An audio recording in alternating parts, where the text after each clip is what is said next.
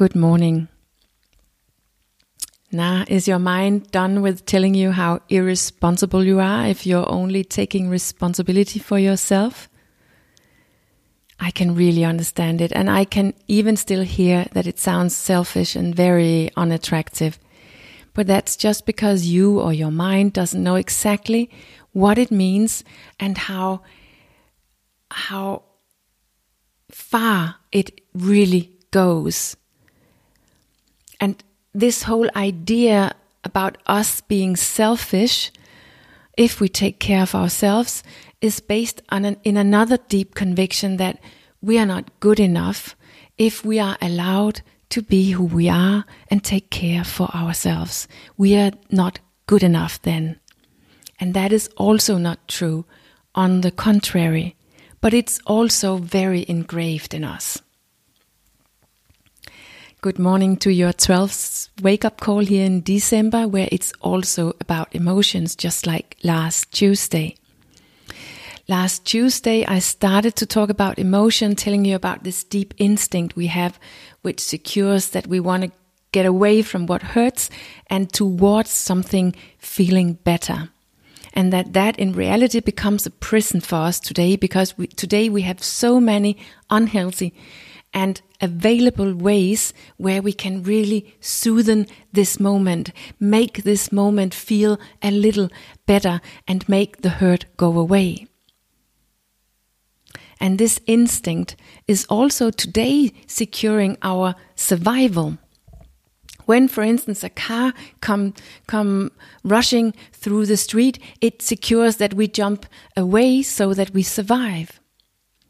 But we don't really have a lot of outer danger today.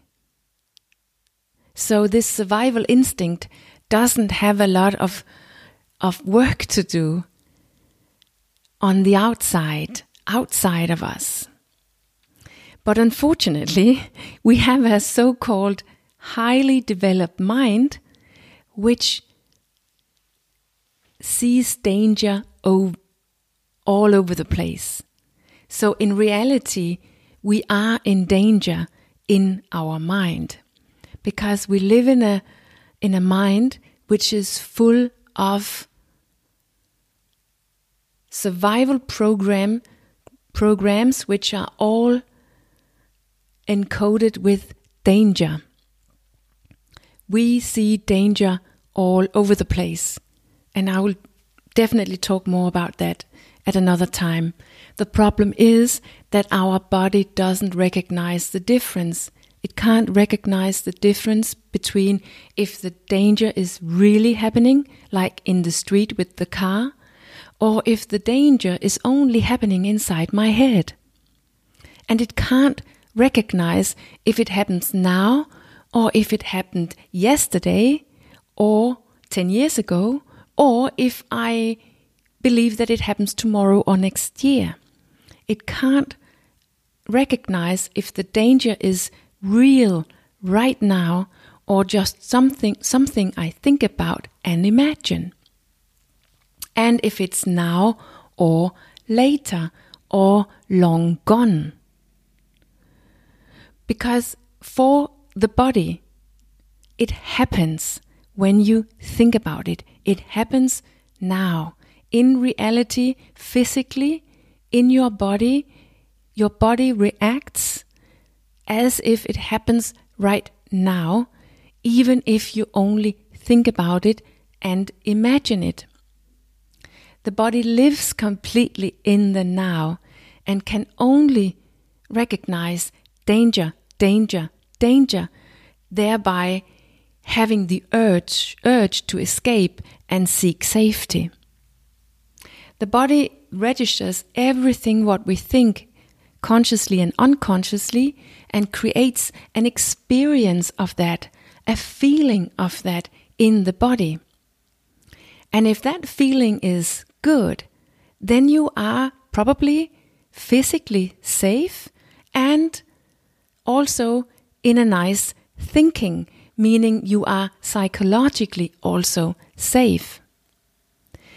But if you feel everything else than good, then you are either in physically danger or in psychological danger. Meaning that you have these danger scenarios in your head going on. And if that's the case, you shouldn't trust your body to run away, to escape from that.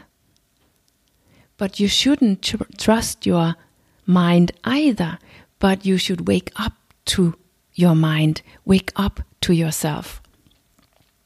The problem is that in both cases, if it's physical danger or psychologically danger only happening in your mind, you will have a desire to get away.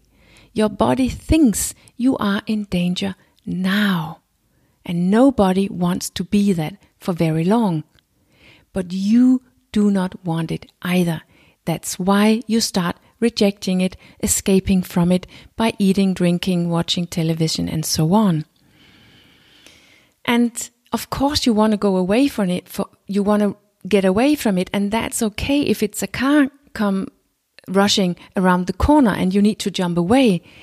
But it is not at all even a possibility if the danger goes on inside of you, in your head, consciously or unconsciously, going on repeat. How will you escape from your own thoughts, from your own mind? That is not possible. And that's of course why we try to soothe our feelings away so that we forget about our mind, our thoughts, the reality that we create in our minds just for a little while. But actually it is completely perfect. If only we use that bad feeling, that uncomfortable feeling, to get to know our mind better and to investigate what on earth is going on in my mind. Why do I walk around and think and believe? How do I walk around and think and believe since I feel so bad? What kind of danger scenarios am I cultivating right now in my mind?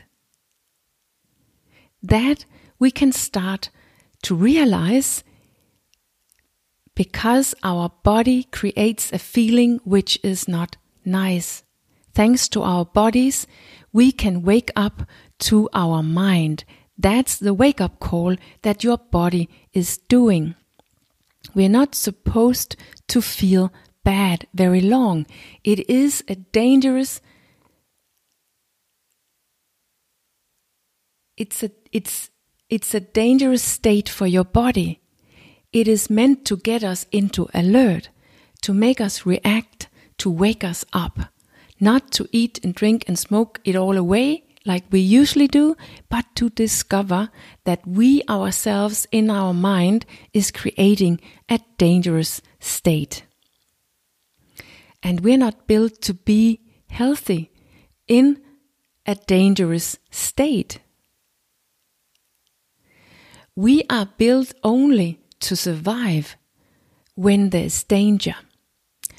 When our body is in danger, in stress, we are built to survive. We are not built to live until we are 100. But we are built to survive this moment. And that's why our bodies does not function in a good way, optimum, when we are in danger. Goodbye burning fat, goodbye healing, goodbye regenerating. We become unhealthy because the body is stressed when we are in danger. We become unhealthy because of an unhealthy, undiscovered and dangerous mind.